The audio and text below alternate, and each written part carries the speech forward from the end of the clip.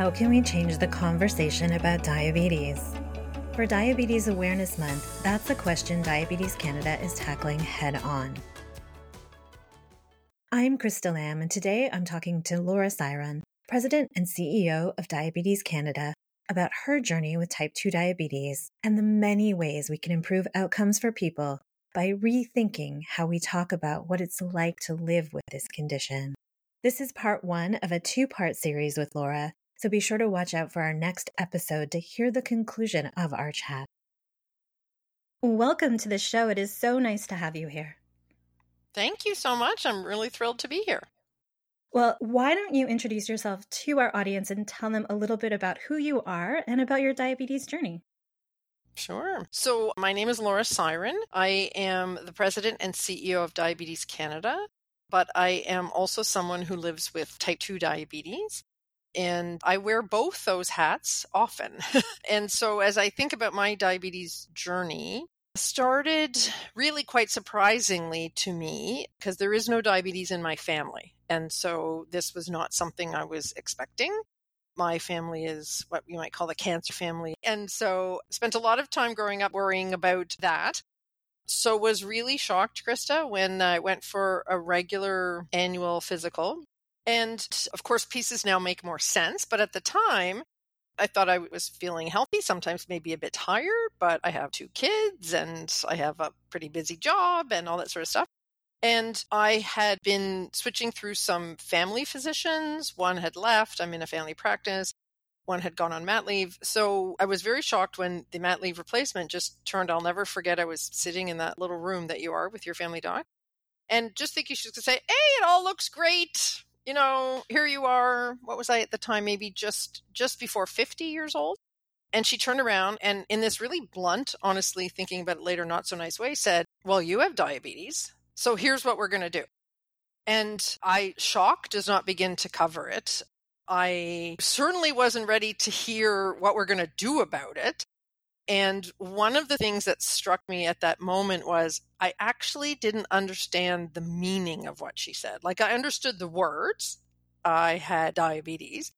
But if she had almost said any other disease, like if she had said you had cancer, you have Parkinson's, you have MS, I would have already had a mental picture of what was happening in my body, what I could expect.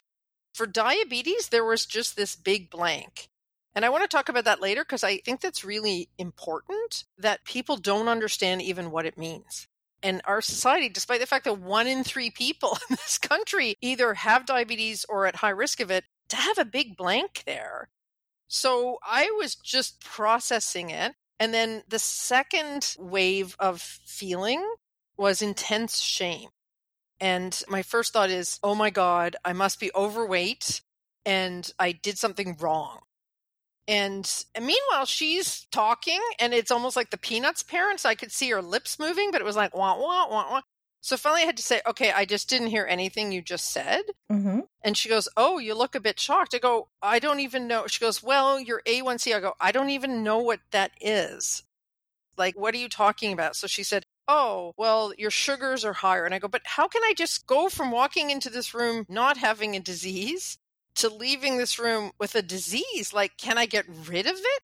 So I said, you need to sort of tell me. And to be honest, like, I think it could have been done a lot differently. Yeah. To be totally honest with you. But I also have heard, since I've come into this role, which is about 3.5 years now, I'm not alone in having this experience. So to be honest, I said, well, what do I have to do? And the first thing she said is, well, we could put you on medication. I said, no. And so she said, well, we can try with lifestyle interventions. And I said, what am I trying to do? And she's like, you're trying to get this number down. And you need to eat better and you need to exercise and da. And then she said, but then we should think about cholesterol. And in my mind, it was just this, I'd gone from being a healthy person, almost my category in life had changed. Like, was I now a patient? And was I going to be a patient for the rest of my life? And what did that mean? And all that sort of stuff. So I said, no, I want to try lifestyle. And I left there and I actually wandered, my doctor is in downtown Toronto, I actually wandered around Yonge Dundas Square a little bit, honestly, a little bit dazed. And then I came home and my husband said, oh, so, good checkup as always. And I turned to him and I said, I have diabetes. And he had the same, and he said, what does that mean? I said, I have no idea. And he said, oh, and my parents are long deceased from cancer. And he said, we should tell my mom. I said, don't you dare tell anybody. And he goes, whoa. I go, no. This is my news to share. And he said, but what's wrong? I go, I'm not comfortable sharing. And he goes, but I don't understand. Like, if you got anything, I go, but I feel like I did this. And my husband's great. And he was like, of course you didn't do it. Like, it's a disease or whatever. So there are still people, Krista, and this is 7 years later, who are, a couple social circles removed who still don't know. I still struggle with it. And here I am, the president of Diabetes Canada. So the struggle is real. Yeah, no, definitely. For those who are listening and are out there, the struggle is real. And part of my journey has been coming to grips with it. But I would also say, I went back 3 months later and it hadn't gotten any better. And I was just, quote unquote, trying to eat better and exercise better. But what was that? What was that even? So I started going on medication. It was interesting, though. I went on my early metformin, but I wouldn't go on my cholesterol. And the doctor's like, it's just preventative. But again, it was self-blame. And it was like, I'm not ready to be a patient yet and all that. So, fast forward sort of 7 years later, I still, am I glad I have it? Absolutely not. We're probably going to talk about research later. One of the things about research is I would love if there was a cure. But I would also love if there was more research into why certain treatments work for me and certain don't, what they call in research responders and non-responders, right? So for me, for example, metformin, which is common, but I had terrible gastro symptoms. And I actually put up with that for 3 months. Like, for example, I couldn't take the bus or the subway anymore because I had to be close to a washroom or whatever. And my doctor was like, why didn't you just come in and we'd try a different medication? And I was like, I thought this is what it meant to live with diabetes. I thought this was my punishment. And she was like, what is that? And so I have a new doctor now, still in the same family practice, and she's amazing, and it's night and day. And so one of the things I've learned with my journey is to really see not only my doctor, but I have an amazing dietitian who is almost more helpful to me. Not because I don't know, what's a healthy food and whatnot, but it's almost like a companion in the journey with me. Like, I go in, her name's Smitha, and I'm like, oh my gosh, Smitha, like, it's just hard to keep eating. And she's just kind of there for me. Right. And then she's like, well, what are you missing? I'm like, I'm missing the crunch of potato chips or something. So she's like, well, let's think about celery, or let's think, so I just find it's better. And then for me, a huge game changer is about a year and a bit ago, I gave in and got a continuous glucose monitor. Oh my God, game changer. Because I thought it was going to be a bit policey, and I didn't want to be policed in that way. If anything, it's given me a feeling of autonomy and control. Yeah. I can tell, if I'm starting to feel a bit funny, in quotes, I can immediately know it's nothing to do with my diabetes, like my blood sugar's good, or, oh my gosh, you're really having a low, or you're having a high, or whatever. And as I exercise, I've really gotten into Peloton recently.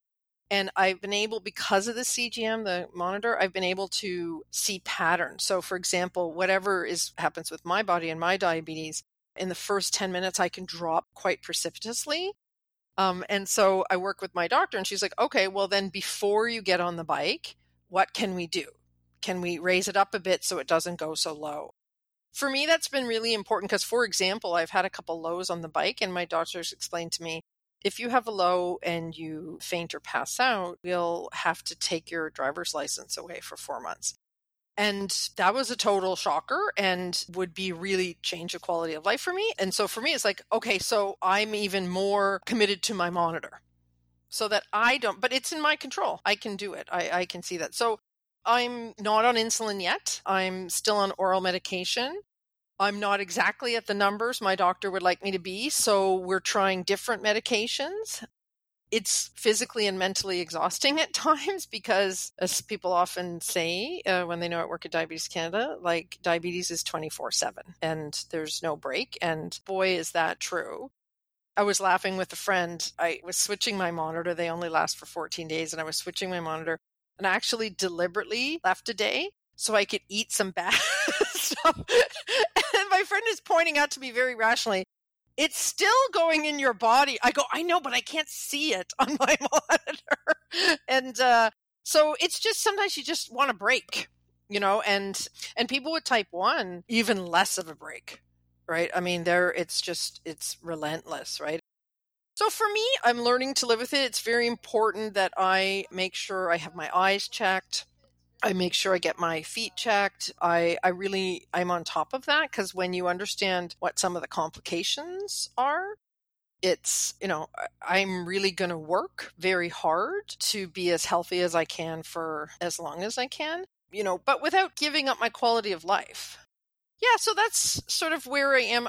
Just recently, it was interesting. Sadly, I got COVID in August, and I was really feeling unwell. And another stigma, if people are listening who live with diabetes, that they might have experienced too, is every time I've had quite serious fatigue after this COVID. I'm in week 7 now of that fatigue. And every time I go in to see my doctor, or even I did a walk-in when I was away, the first thing is, oh, you're diabetic. And then everything gets put into that box, and it's like, oh, well, the chest pain must be your heart. I'm like, no, it's on the right side of my body, and unless my heart has grown on the wrong side. And I've had to push for it. So finally I got a puffer, but everything was seen through this lens of, you are your diabetes, versus I'm a person who had COVID and is struggling to recover. And maybe it's completely unrelated to my diabetes, and can you treat me as a whole person? So I'm there. And then, of course, this opportunity to lead the organization came along, and it just felt right for me. So that's been an important part of my journey too. Yeah, and you hit on so many of the really important things. I just wanted, as an aside, to let the listeners know that if you are interested in driving and hypoglycemia, we had the episode with Ian Bloomer that came out this season, where he talks about that a little bit, and about the importance of CGM for people who want to drive safely with diabetes, especially if they are someone who is prone to hypoglycemia. So just a little plug in there. But one of the other things that you mentioned, and this is really interesting to me, I was recently on the Brains podcast talking about diabetes stigma. And one of the things that we talked about was how diabetes is the only condition that it feels okay to make fun of. It's the only condition where it feels okay that we say, oh, I'm going to eat this plate of diabetes.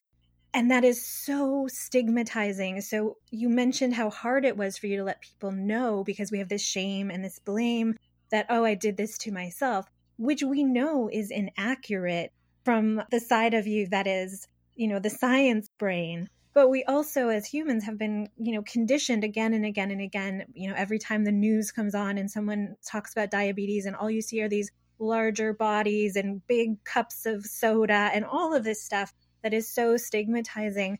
What is Diabetes Canada's focus now? I know this is something that's big for you, on trying to reduce some of that stigma so people feel a little bit less like you did this to yourself, because when you feel that way, it can be really hard to do better for yourself. Absolutely. And we do, in fact, know there's research that shows that up to a third of people live with diabetes also live with clinical depression. And so there is a real physiologic connection too, right? That this isn't just, well, you're a little sad because you have diabetes. No, like this can really be emotionally impactful as it is sort of physically impactful. And so this is something I feel, as you can tell, feel very, very strongly about. And we're working on an initiative called Change the Conversation. And really what I feel very strongly, and we feel strongly, is we really need to change the conversation among all levels of society, all different organizations in society about diabetes. Think almost mental health 15, 20 years ago. Yeah. When it was sort of stigmatized, you didn't talk about it publicly. You certainly didn't disclose at work. You wouldn't have gone to see a counselor and tell people about it, that kind of stuff. Well, same thing for diabetes, right? And it's not just stigma, Krista, too. It's actually misunderstanding. So I also find I have people say, oh, how hard was that to tell me you have diabetes? Plus, they have the cure, right? They have insulin. Okay, no. So there's also an apathy, I think. It's like, well, and if you're going to get something, that's better than getting this other thing, right? And so there's a misunderstanding of what's all involved in living with diabetes. There's an apathy of, even if there is some understanding, it's like almost, well, so what? Like, didn't Banting figure that out? Like, isn't it all cured? And the answer is no, it's not cured. And then there's certainly stigma. And the stigma too even causes issues between the two main kinds of diabetes, right? Because there are like type 1 are people, who can't produce any insulin. And often we'll hear people with type 1 say, I wish there was even a different name for my disease because the type 2ers, it came on them. I didn't do anything. And I'm not saying they try to blame. It's just that it causes friction even between the two groups. And so what we really want to do is try to change that conversation in a number of ways. The first is to really help people who live with diabetes like myself. And there are 5.8 million Canadians who live with diabetes. Now, sadly, 1.7 million of them don't even know they have it. Okay. But there's about 4 million people. An analogy we use, Krista, is think of diabetes in Canada as a pool. Mm-hmm. And in the pool are the people with diabetes. And there's about 5.7 million Canadians in the pool. And some of them are in the shallow end. And that's like me, right? Like I'm working hard to stay in the shallow end. And some of them have gone into the deep end and they have had a heart attack. They're having real kidneys issue with dialysis. They've gone blind. They've had to have amputations. And we work hard to make sure they have the care and support that they need. But then in Canada, there are 6 million people sitting around the edge of the pool with their feet in the pool, like their legs are dangling in, because they are at high risk or pre-diabetic. And then the question is, as they fall into the pool, are they going right into the deep end? Are they in the shallow end? And then there's many, many Canadians walking towards the pool, right? For us, as we thinking about change the conversation, the first thing to think about is people in the pool. If we could change the conversation and people could be more open about their diabetes, for example, and get more support, the people in the pool would have a better quality of life. So picture this, if I'm in the shallow end, but I feel like I can't disclose my diabetes at work, and then I have a low, or my monitor's going off. I mean, I laugh to myself at Diabetes Canada. We have a lot of people who live with diabetes working there. And we're on Zoom and some beeper is going off, some monitor's going off, and it's totally normal. And someone might say, I have to deal with a low. I'll be back in a minute or two. But in many organizations, people do not feel comfortable. So if you go to your place of work and you have a monitor or an insulin pump, or you have to go prick your finger, would your boss understand? People are worried, like, would they get fired? So if we could change the conversation, people could understand this is a disease. It's manageable. You can drive, you can participate, you can be a firefighter. We did a lot of advocacy to make sure that firefighters can, have diabetes, and you can be one. You can be an airline pilot in your place of work, but also in your community. There are many communities gather around food, right? And food is so important. And when you have diabetes, you immediately sort of feel other, like in that, well, I can't sit in my community, like I can't have as many pierogies as I used to have at my Easter, or in South Asian, right? Like the rice and the, like all this sort of stuff. And it's like, okay, so how can I still fit in? So how do we allow people to understand themselves that if you live with diabetes, here are some tools and ways that you can talk to your family about it, that you can talk to friends about it. If you're a healthcare provider, think of my story. How could it have been different if my doctor had turned around and not just said, you have diabetes, here's what we're going to do about it, but it said, okay, I'm not sure if this has even ever been put on your radar, but your blood sugar is elevated, and this actually falls in the diabetes range. This is probably going to come as a shock. And the first thing you need to know is nothing you did. Like, even if that one sentence had come out of my doctor's mouth, I'm not saying I would still have run and told everybody, but immediately things would have been different. Amazing and incredibly good advice. And it has been such a pleasure to have you on the show. Thank you for taking the time to share your story and to give us a little bit more information about the amazing things that Diabetes Canada is doing to support this work. Thank you, Krista. A huge thank you to Laura Syron for joining us today. And be sure that you tune into our next episode to hear part 2 of this conversation. I can't wait to share it with you. If you liked today's show, please be sure to subscribe in Apple Podcasts, Spotify, or the podcast provider of your choice. And don't forget to rate and review us. It really does help others find the show. If you'd like more information on this topic or others related to diabetes, visit diabetes.ca or contact Diabetes Canada at info@diabetes.ca. You can also find us on social media and on all the platforms at Diabetes Canada. Thanks for listening.